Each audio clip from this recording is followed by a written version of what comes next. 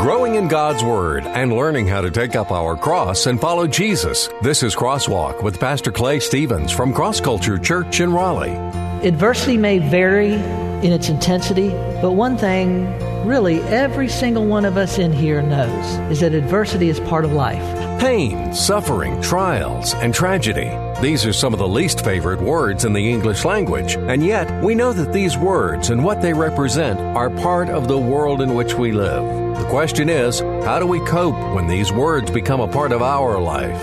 I know we look sometimes at what seems to be a charmed life, and when we think that person skates along and nothing ever happens to them. But I'm here to tell you today that nobody escapes adversity.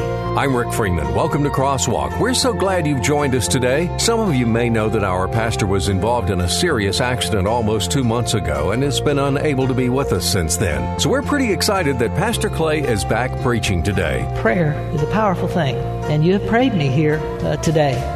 If you're a regular to Crosswalk, you probably know that we've been spending 2014 walking through the book of Mark in a series entitled Jesus, the Real Action Hero. Well, today, however, Pastor Clay felt that his first week back, he needed to deal with the question of pain and adversity in the lives of believers, since it's been such a significant part of his life for the last 2 months. Adversity is an opportunity to glorify God. But here's what I also know. I also know that adversity, it is an opportunity for our enemy, our spiritual enemy, this real entity known as the devil or Satan, to come into our lives and, if possible, if he can do it, to knock us off of our spiritual moorings. We're glad you've joined us today. Now here's Pastor Clay. I want to lead you to the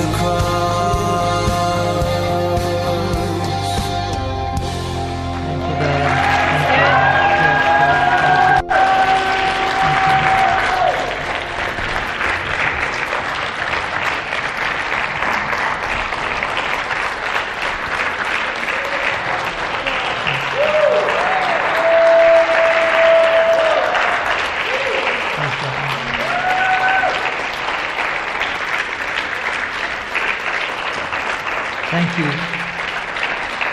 I know you're not going to make me cry. I have been crying. I've been so emotional since this wreck. It's unbelievable. I cried. I came in this morning and the praise team was rehearsing. I just started bawling, listening to them worship the Lord and singing songs. But thank you. I know that applause was to the glory of God, not to me, but to the glory of God for all that He has done. And can I just say to you, you have prayed me into this place today. Your faithfulness has prayed me into this place today, I'm telling you.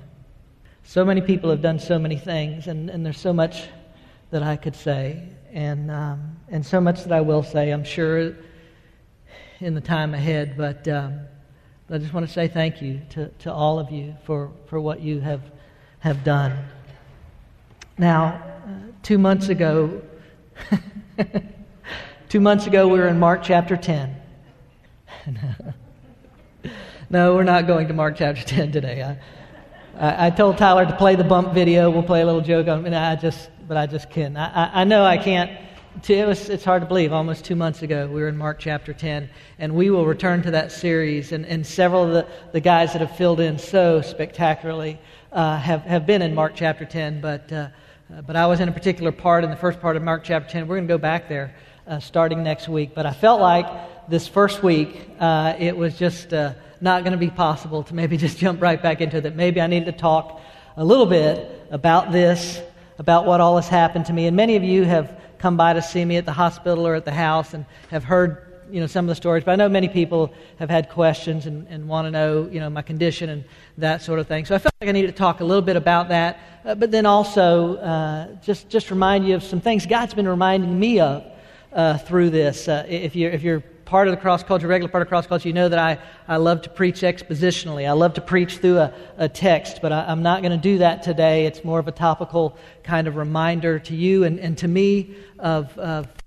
how God is faithful in the midst of our adversity. Hey, a lot of you know this, but my first book is out. My first book is out. I appreciate it very much. I appreciate my wife's patience, and so many of you are part of this. Deborah Martin edited much of this text for me, and so we finally birthed this baby, and it was available earlier this week on electronic versions, Kindle and Amazon and Apple iBooks and that kind of stuff.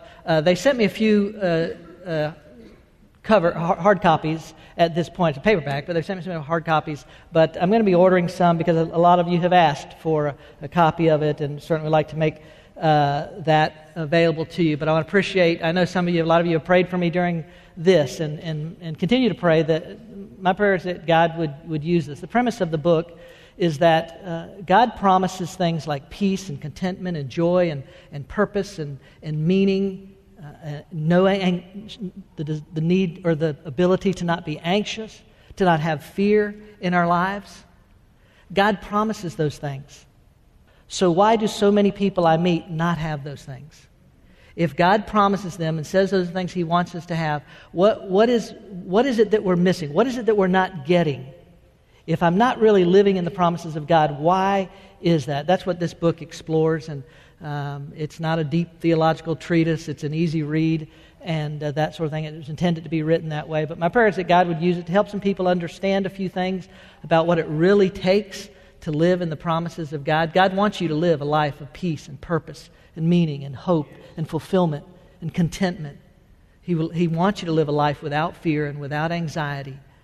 And I know a lot of us are stressed out and anxious and wrung out and all of those things. So anyway, you be praying that God would use that. And I'll just tell you this, and I told a couple folks already this morning, it wouldn't hurt my feelings at all if I made some money off of this. It wouldn't. I'd love, it'd be okay. But whatever God wants to do, that's okay. But one of the ways that you can help me, because people have asked me, how can we help you get your book out there? I know several of you put it out on social media, on your Facebook page. Thank you for doing that. But you can go in bookstores and just say, hey, have you got a book in here entitled I Get It from some guy named Clay Stevens? I don't know, but I've heard it's really good. And I told you it's really good, so now you have really heard that it's really good. So, but the bookstores, they don't know me, right? They don't know me. I'm not a national speaker. I'm not a best-selling author or anything like that. They can order this book out of their catalogs that they get, but if enough people perhaps went in and asked for it, maybe some of them would order it, and word of mouth kind of spreads like that. My prayer is that God would use it. So thank you for all your help on that. August the 14th, myself and Ed Alexander and Steve Pierce were making our way across to North Carolina on motorcycles, just enjoying a beautiful day, a beautiful ride, making our way up to the mountains for the weekend. My mom owns a cabin up there, and we were going up there just to spend the weekend riding the parkway. Cindy and I enjoy riding motorcycles. We've done that for several years now, and some of you do as well, I know. And we had stopped for lunch and had a good lunch, and we had just stopped to fuel up, and had fueled up, and you go back roads. All of us were in agreement, that interstate, it's a lot faster, and you just, I never felt as safe on interstate as I do on back roads. You're going slower, and you just feel like it's a safer place to be. We were going through a little town called Rural Hall, North Carolina, and minding our own business, just really getting closer to heading into the mountains, and traffic coming from the other way. A car had slowed to turn left. The vehicle behind it recognized that and slowed. The vehicle behind that vehicle did not recognize it. The young lady, from what I understand, was texting and looking down. Can I just take the opportunity to say this to you? If you text when you drive, stop. Don't do it. Don't do it. It's not worth it. I'm telling you. And listen, I'm guilty of it. I used to text some when I was driving, but no more. It's not worth it, folks. It'll wait. She was texting and slammed into the car in front of her at the state trooper estimated about 42 miles an hour, just as I was there. And it immediately turned, when she slammed in that car, it immediately turned it straight into me, straight into my lane of traffic. And so I basically hit that SUV, a small SUV, head on, at a slight angle, but head on. When I hit it, I immediately felt the impact on my leg. It all happened instantaneously, but as I've told several people, in my mind it was in slow motion. The whole thing was, I still see it in slow motion the whole time, but I hit, I knew my everything down here was bad. And I can remember holding on to the front of the handlebars for a split second, but then I went flying over the handlebars and went flying through the air, landed on my back and on my head, and I believe that's what then caused the multiple fractures to my shoulders when I hit the ground there. It hit my head very hard. I just got to tell you again, just the providence of God, and you know, I know it's a very mysterious thing, and we'll talk maybe briefly about this today. God did not make that young lady text that day, but God knew that accident was coming. God was ahead of it. Cindy had just bought me a brand new helmet about 3 weeks before for my birthday. I wanted a new helmet with Bluetooth, and I got her one so that we could talk while we were riding together and that sort of thing. And the helmet fit so tightly, so snugly on my head that I was even complaining about it on the ride up there. After a while, I was thinking, man, this thing is so tight. I can't stand it. I'm telling you, God used that helmet and the tightness of that helmet to save my life. Because I hit the ground. If you see the helmet, how gnarled up it is in the back and even on the front. But I flipped 3 times and hit my head very hard each time. Hard enough that I can remember verbally going, when I hit the ground. But my head was not sore. It did not hurt. There was the EMTs, the doctors, none of them could believe that I didn't have neck and head injuries. And so I really believe that God was ahead of that. I told some people this morning it feels funny to have pants on. I had 2 months ago, I lay in the street in Rural Hall, North Carolina, just where they cut everything off of me that there was to cut off of me. Yeah, I know. I'm sure it was for the town of Rural Hall, North Carolina, but that was the last time I had pants on, so it felt funny to put pants on this morning. Sorry, I know we're having some technical difficulties with the lights, but hopefully the school is working on that and they'll get that kind of stuff fixed. But y'all can see me even if I can't see you, right? So anyway, I lay there and I never lost consciousness. As far as I know, I never lost consciousness. I knew I was in a great deal of pain. I knew I was hurting. I knew I couldn't move. When I landed and I slid to a stop, my bike slid just off to my right, maybe, 6 feet from me. I'm not sure now at this point. And the bike was on fire. It was burning.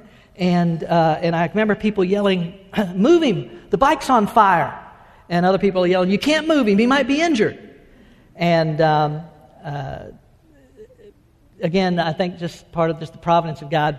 But my brother Steve Pierce, my loose cannon brother, I just never know what he's going to do. Within 8-10 seconds after I felt like I came to a slide and to a stop, there was Steve standing between me and the bike, and he's yelling, "You're going to be all right, Pasta. You're going to be all right. You're going to be all right, Pasta. You're going to be fine." And I thought easy for him to say. Yeah, not really. I didn't think that, but I just remember his words over and over and over again telling me I was going to be all right, I was going to be all right. And he stood between me and the motorcycle that was on fire, but the accident came to a stop right in front of an automotive garage, and within 20 seconds, the owner of the garage was out there with a fire extinguisher and had extinguished the fire on the motorcycle. And I knew it was bad. I knew I was in pain. I knew I was hurting, everything on my left side. It turns out I had, I think, 2 broken toes, a crushed heel, multiple fractures on both the bones up my leg, broken or dislocated kneecap, 1 broken finger, partial amputation on my little finger. It doesn't look too weird, does it? Multiple fractures on my shoulder. I didn't know all that immediately, but I knew I was in pain. The first time that I knew that it really was serious was in the ambulance. I was riding to the ambulance. And again, can I just say, the providence of God. We were 17 miles, when the accident occurred, we were 17 miles from Wake Forest Baptist University, a level 1 trauma center. There aren't a lot of level 1 trauma centers around in this state, and had it happened somewhere else in some other remote place, I don't know, but I just attribute that to God's goodness. And in the ambulance, they were taking me there, and I heard the ambulance, the attendee EMT that was working on me, I heard him talking to the hospital, and when I heard him say possible, probable amputation, that's when I knew, okay, this is probably life life-changing. This is probably life-altering. And I remember beginning to think about, well, what will I do without a leg? I guess they'll fix me some fake leg, prosthesis or something, and I'll learn to walk on that. But that was when I really began to think about how serious it was. And then once I got there, and when Cindy got there and everybody else, and just to say, the month in the hospital, almost a month in the hospital, y'all's acts of kindness, your generosity, the cards, the gifts, the provisions that you made at the hospital, and since we've been home, the wheelchair ramps that was ready when we got home, all the things that you have done, physically, materially, and then added to that the prayers that have so constantly been lifted up by the children of this church and by the adults of this church, and really by thousands of people. We've heard of people all over the world that have prayed for me. And so I say to you, prayer is a powerful thing. And you have prayed me here today, and I'm grateful. If you'll continue to pray for me and my recovery, it would be greatly, greatly appreciated. But through this process, you think about a lot of stuff, right? I mean, you think about a lot of stuff. And one of the things that you think about is adversity. Now, adversity comes in different shapes, in different sizes. Adversity may vary in its intensity at times, but one thing really every single one of us in here knows is that adversity is part of life, isn't it? Adversity is part of life. As a matter of fact, I would dare say that there are some of you sitting here this morning that cannot remember a time when your life didn't have adversity in it. I know we look sometimes at what seems to be a charmed life, and when we think that person skates along and nothing ever happens to them. But I'm here to tell you today, to remind you today, that nobody escapes adversity. As I said, it may vary in its intensity, and we may not always know what's going on in a person's life, but man, adversity comes. I will freely confess to you that this is the hardest thing that I have ever, and I think that my wife would say that she has ever endured in our lives. And I know that I still have a long road in front of me. I know that. But one of the things I've learned about adversity is that adversity is an opportunity to glorify God. I know that it is. But here's what I also know. I also know that adversity, when it comes into our lives, it is an opportunity for our enemy, our spiritual enemy, this real entity known as the devil or Satan. It is an opportunity for him to come into our lives and, if possible, if he can do it, to knock us off of our spiritual moorings. Do you know what I mean? To get us away from God or our faith or whatever. I know that Satan can use adversity and will attempt to use adversity in that way. Now, Job is a guy that knew a little something about adversity. If you're not familiar with the story, and some of you may not be, but if you're not familiar with the story, Job is this guy that we read about in the Old Testament who was, I think it's safe to say, was highly blessed of God in a lot of ways, but certainly very physically, very materially, Job had been blessed. And Job loved God. Job worshiped God. Job served God. And it was from a genuine heart. And we know that. We know that certainly by the time we get to the end of the book. And I think it would not be incorrect to say that God was proud of Job, proud of his devotion to the Lord, proud of his worship of Him. It was so authentic. It was so genuine. Everything about it. And God was proud of Job, so much so that he even bragged on Job to Satan. If you've read the story, you know what happens. Satan claims, well, the only reason Job likes you, the only reason he worships you, the only reason he cares anything about you is because of the way that you have blessed him. If you take those blessings away, if you let me take those blessings away, he'll curse you. He'll flat out curse you. Because it's just all about the money. It's all about what you've given him. That's the only reason he cares about you, God. And so God allows Satan to attack Job and take everything that Job has, to take his family, to take his wealth, to take his health. Did you hear what I said? God allowed Satan to attack Job. Now that just opens up a whole big old can of worms, doesn't it? God allowed evil. God allowed destruction. God allowed bad stuff to come into this person's life who had done nothing but love him and serve him and be devoted to him, and God allowed that to happen. Listen, I know that we're not even going to begin to attempt to go into all of that today and answer those questions that have been asked really almost since the beginning of time about some of those things. But I want to read to you from the last chapter of the book of Job, just 6 verses I want to read to you. And I just want to remind you this morning, real briefly, I knew there wasn't going to be time to go into the book of Mark and talk about that the way I would like to. So I just wanted to remind you of a couple things today in the face of adversity and what God has taught me through my adversity. I know it's dark out there. The text will be up on the screen. If you have a copy of God's Word, you can open it if you want to Job chapter 42.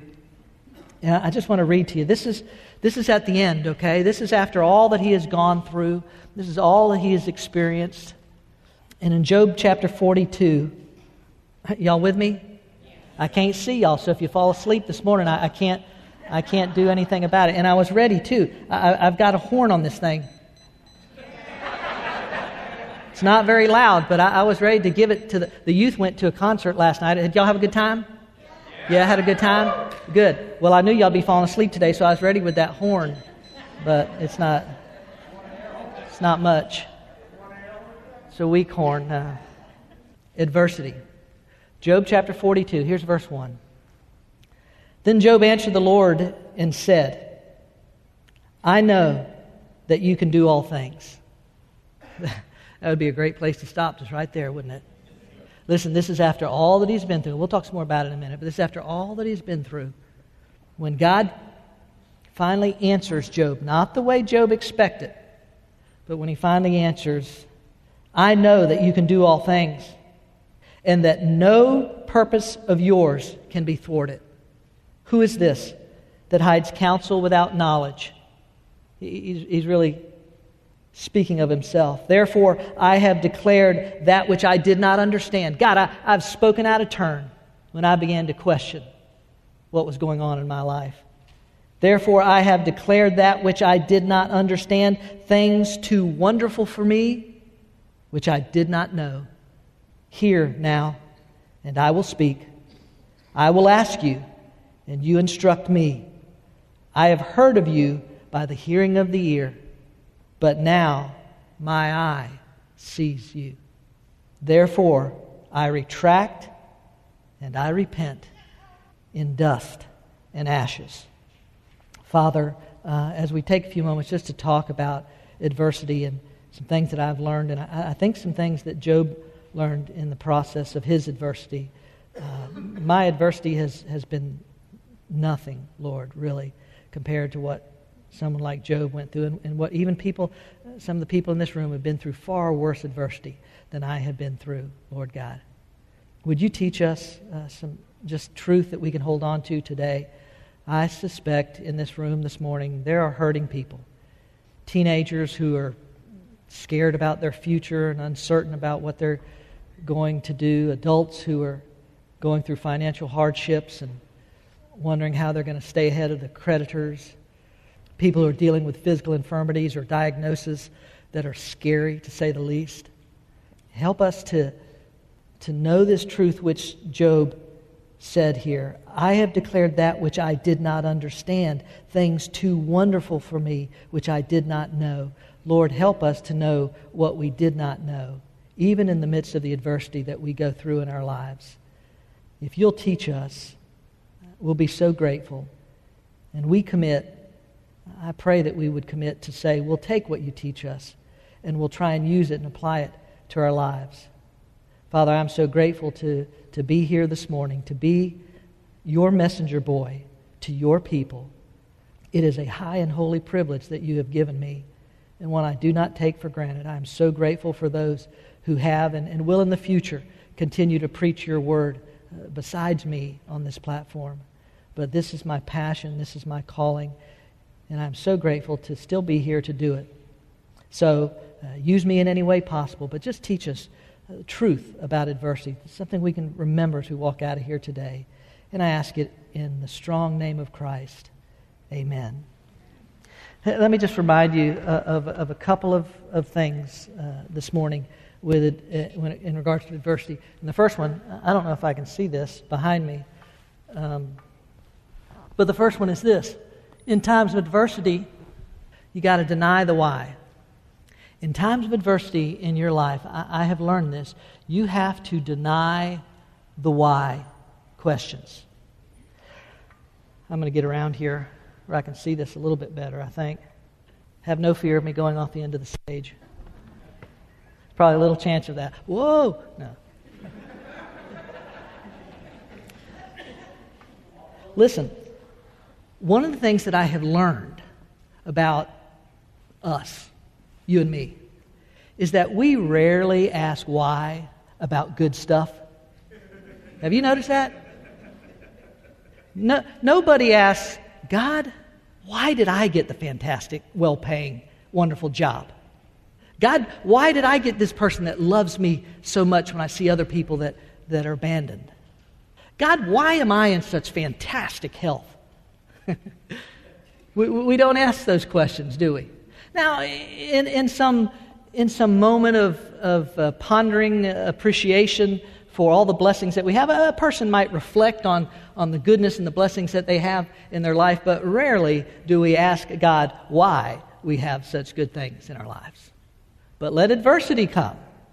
Let financial crisis or a medical diagnosis or a family crisis or a marriage disintegration or a job situation, let adversity come, let hard times come, let situations like that, let bad things begin to come into our lives. And why questions are as prevalent in our lives as bad decisions are in Justin Bieber's life.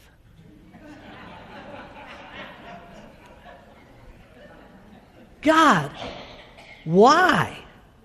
God, why has this happened to me? God, why didn't I get that promotion? God, why didn't that person love me when they said they would forever? God, why am I being picked on? God, why did I lose my job? God, why won't you do something? Ever asked that one? The why questions come rushing into our life. And listen to me. Listen to me.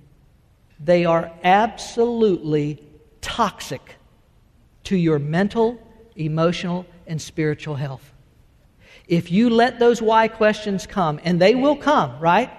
Listen, I will confess to you that there were a couple of nights in the hospital when the pain was so severe that I thought I was going to lose my mind, when I was trying to engage God in very active dialogue about if He's sure it wouldn't be better to just let me go on to heaven because I've heard it's really nice up there.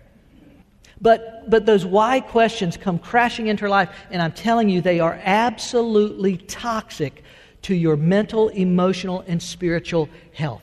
You have to learn to deny the why.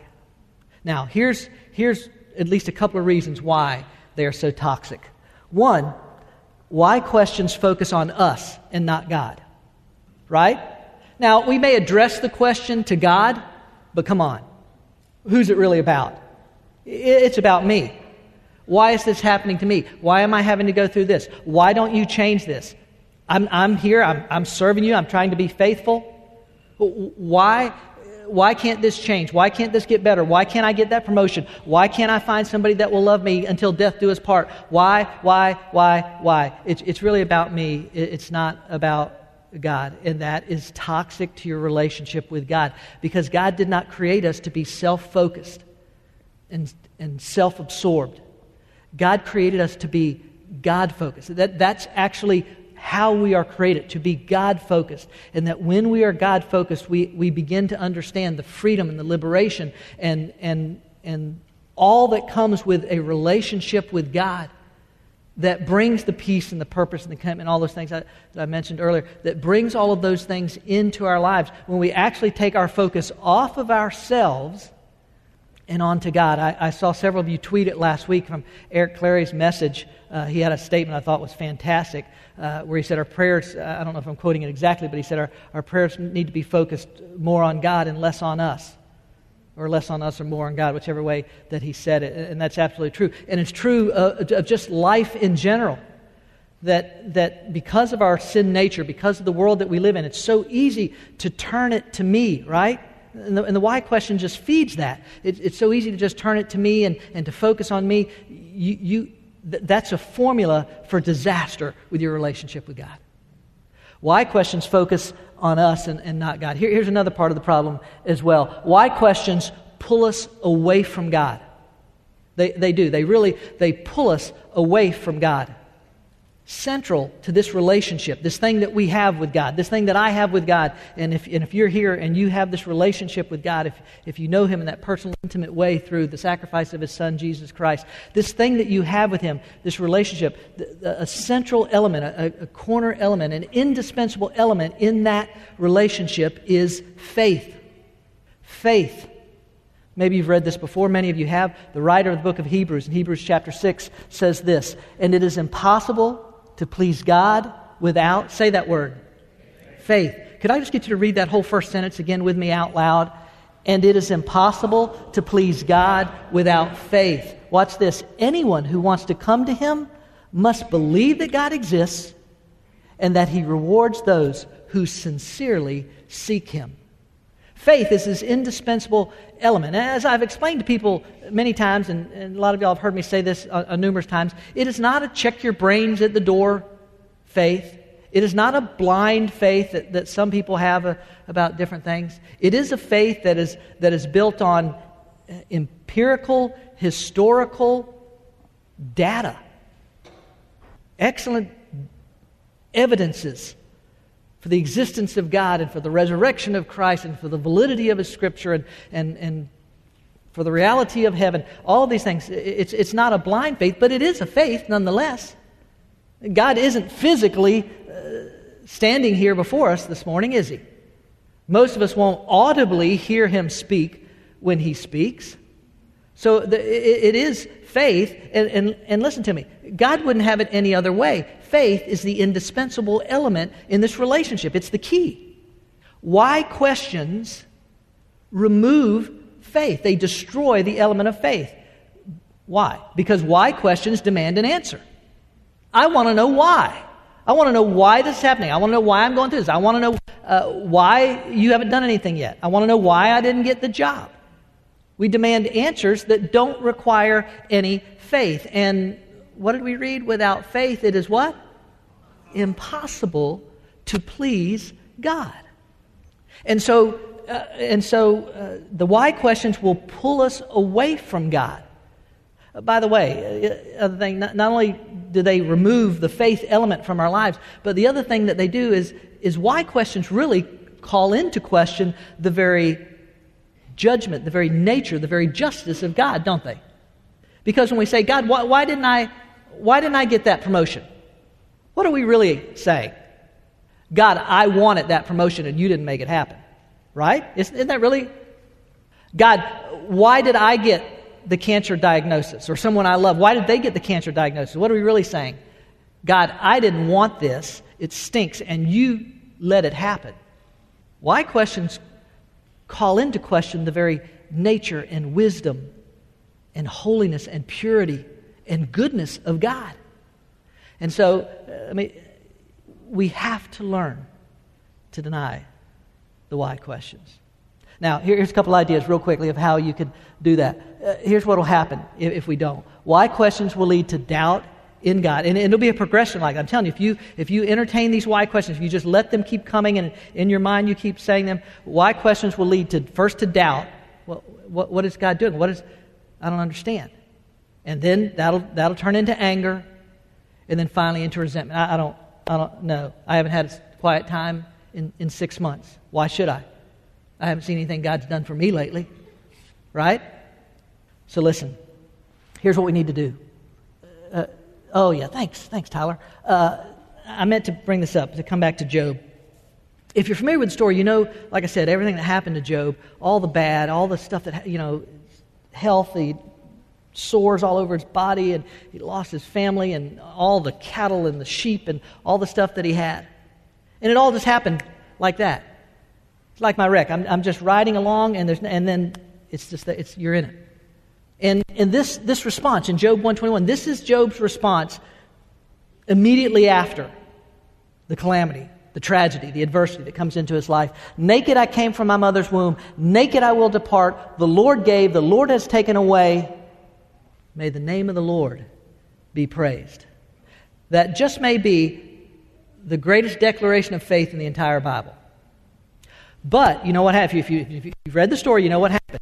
Job's friends show up, and at first they're okay. They're just sitting with him. They're consoling him, and they're just, But then they begin to introduce what? The why questions. Job, why did this happen to you? Come on, Job. Clearly, this God is doing this to you. Why is God doing this to you, Job? You've been up to something. You've done something wrong. Now, listen, the Bible is very clear that Job never sinned in this whole progression. God intervened and spoke into Job's heart and life. And as we read there in verse 1 through 6 of chapter 42, he came to the realization, to this deep theological realization. This is true for all of our life. We all need to get a hold of this idea. Here it is. God is God and I am not. I don't know if you understand how, practically speaking, the importance of that theological truth is for your life. God is God and I am not. Job came to that realization, but his buddies introduced the why question, and it began, you at least get the indication, it began to bring Job to this place of questioning, the very justice of God. And Job said, I want to stand before my accuser. If I've done something wrong, I want to know what it is. And fortunately for Job, God intervened, and it's kind of a comical part of the story when you read as God begins to speak and gives Job, as I said earlier, the answer he needs instead of the answer that he really wants. But let me go on. Here's what needs to happen. Why questions focus on us, not God. Why questions pull us away from God. And here's what we need to do. Why questions need to be consciously rejected. This is what you need to do. Because I said earlier, the problem is you don't have to do anything for the why questions to come, right? They just come. They crowd into your heart. You want to know the answers to them. You have to consciously reject the why questions. And I tell people this, and y'all know this, I've said this a lot to some of you. You have to, if necessary, and if you're at a place where people won't think you're insane, you have to say it out loud. You have to say no. When that question comes rushing into your mind, you have to consciously say, no, I consciously choose not to allow my mind to go to the why direction, because I'm never going to get the answers to those why questions that I want. They're not going to honor God. They're not going to build up my faith, and so I will not allow myself to go in that direction. I will reject the why questions. You have to do it consciously. And every time they come, and again, and again, and again, and again, and every time they come. And listen, can I tell you this? I know I gotta hurry here, but get in the habit of doing it all the time. I mean, even for things that you think are minor. You get stuck in traffic and your mind says, oh, why did I have to get in this traffic jam? You got to learn to start saying, no, I will not question why I'm stuck in this traffic jam. The sovereignty of God is a thing I can trust in. His power, His love, all those things, I will reject that. I will not ask the why question. Second, why questions need to be intentionally replaced. Now, there are some questions we can ask, and I'll briefly go over those real quick in just a minute. But you need to replace the why questions with the Word of God. Because the why questions basically are going to lead you to a lie. God doesn't care. God's not there. God is not going to intervene. God's not at work. They're basically going to lead you to a lie. I'm just telling you, it's where why questions are going to take you. The Word of God is going to take you to the very character, the very nature of who God is. And so you have to intentionally replace those why questions. You need to open God's Word and begin to read passages, whether it's in the Psalms or the New Testament or something that you read out of the law, something that you read that talks about the goodness of God, the greatness of God, the mercy of God, the knowledge of God, the wisdom of God, the power of God. You read those things over and over and over again, and you exchange the lie for the truth, which then builds your what? Faith. For dealing with the adversity that you face. So, you have to choose. I choose to reject the why questions. Now, real quickly, here's the second part of this morning. In times of adversity, you need to declare the how and what questions. Those are the good ones. Those are the ones we want to ask about this kind of stuff. Those are the questions we need to ask. Questions like this. Questions like, God, how can you use this for your kingdom purposes? Any y'all ever asked that when you lost your job? God, what way can I bring you the greatest honor and glory through this adversity in my life? God, what can you teach me through this that will bring me into a more intimate relationship with you? Is it possible that God can take your adversity and draw you closer to it? You sure get that indication from Job, don't you, at that last there in verse 5 and 6? As Job says, I knew about you. I heard about you. But now I've seen you through his adversity. God, how can I learn through this to be content in my circumstances? Those are the kind of questions, the how and the why questions. Those are the kind of questions that we need to be asking. Because, number one, those kind of questions honor God. They will bring honor to God. Because you're asking about Him. The focus is not on you any longer. It's on Him. God, how do you want to expand your kingdom through this? God, what can you teach me through this? God, how can I be drawn closer to you as a result of this adversity in my life? No matter what it is. Does that make sense? How and what questions to your adversity honor God? Second thing that the how and what questions do is they bring ministry opportunity to you. That's what I've discovered.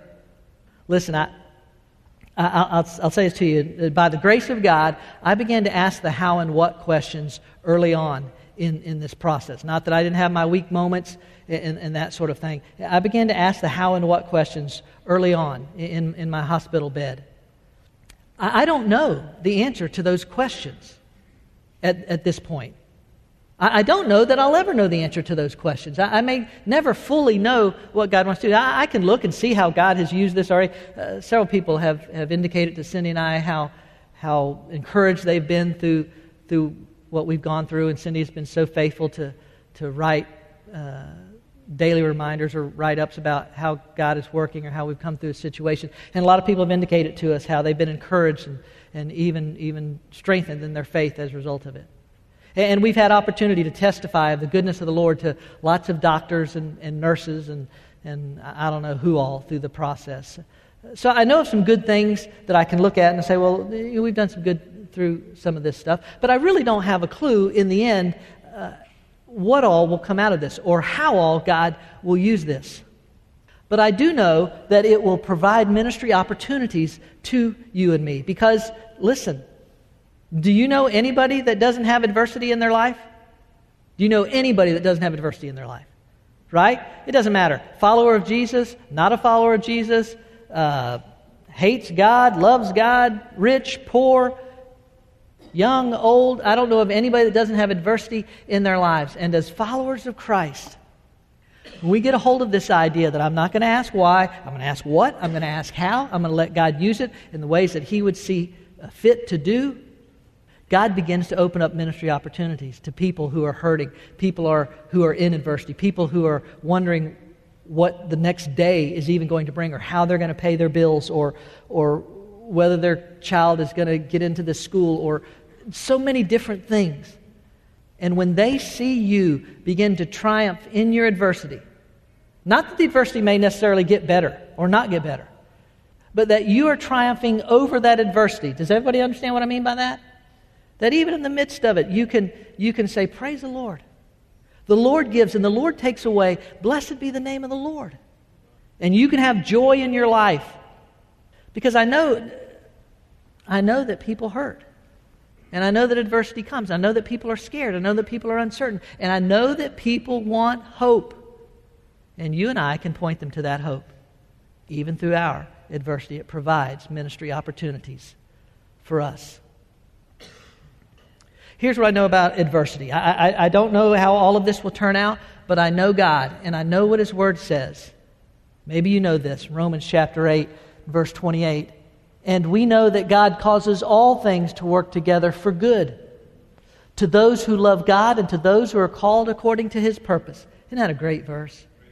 Now, it's a hard verse to apply in the middle of the junk, isn't it? Right? But that's why they call it faith.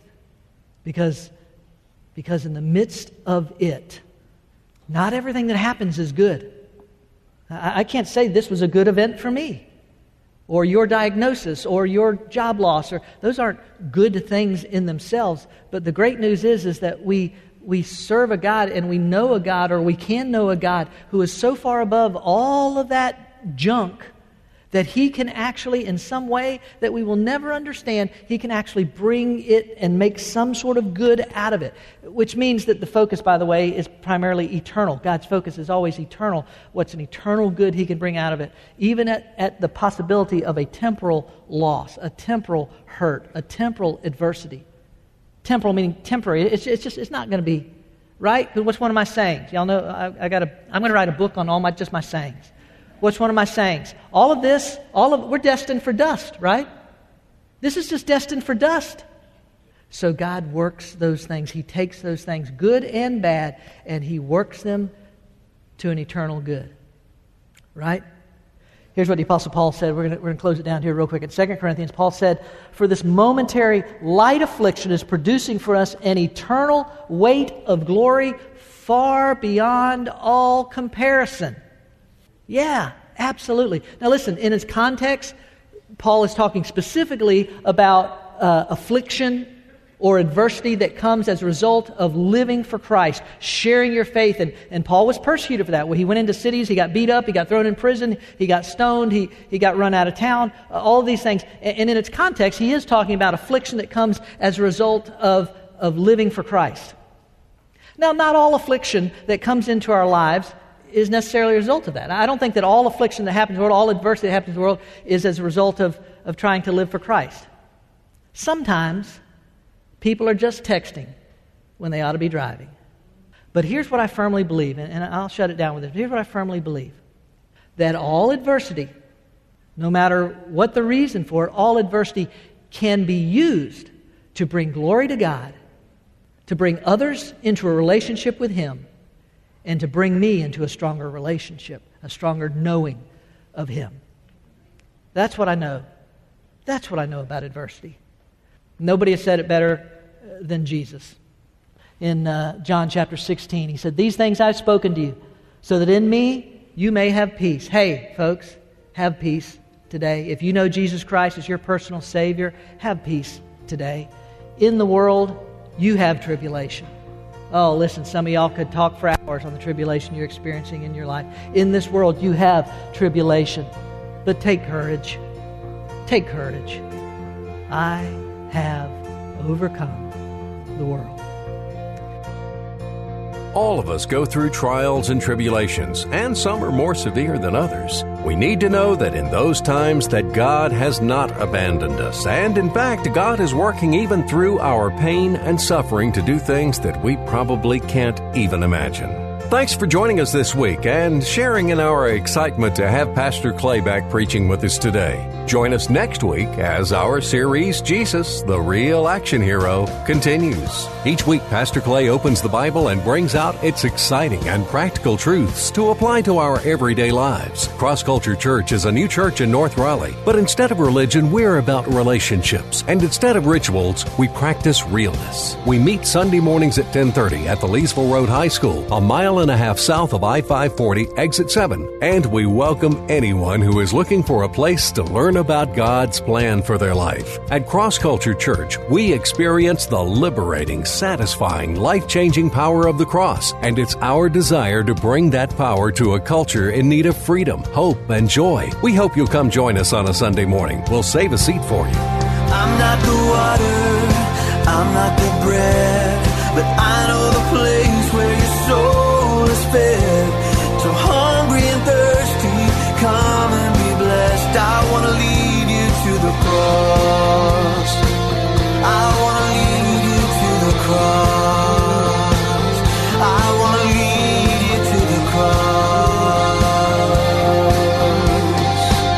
Cross Culture Church, taking the cross to our culture and taking our culture to the cross. Visit us online at crossculturelife.org.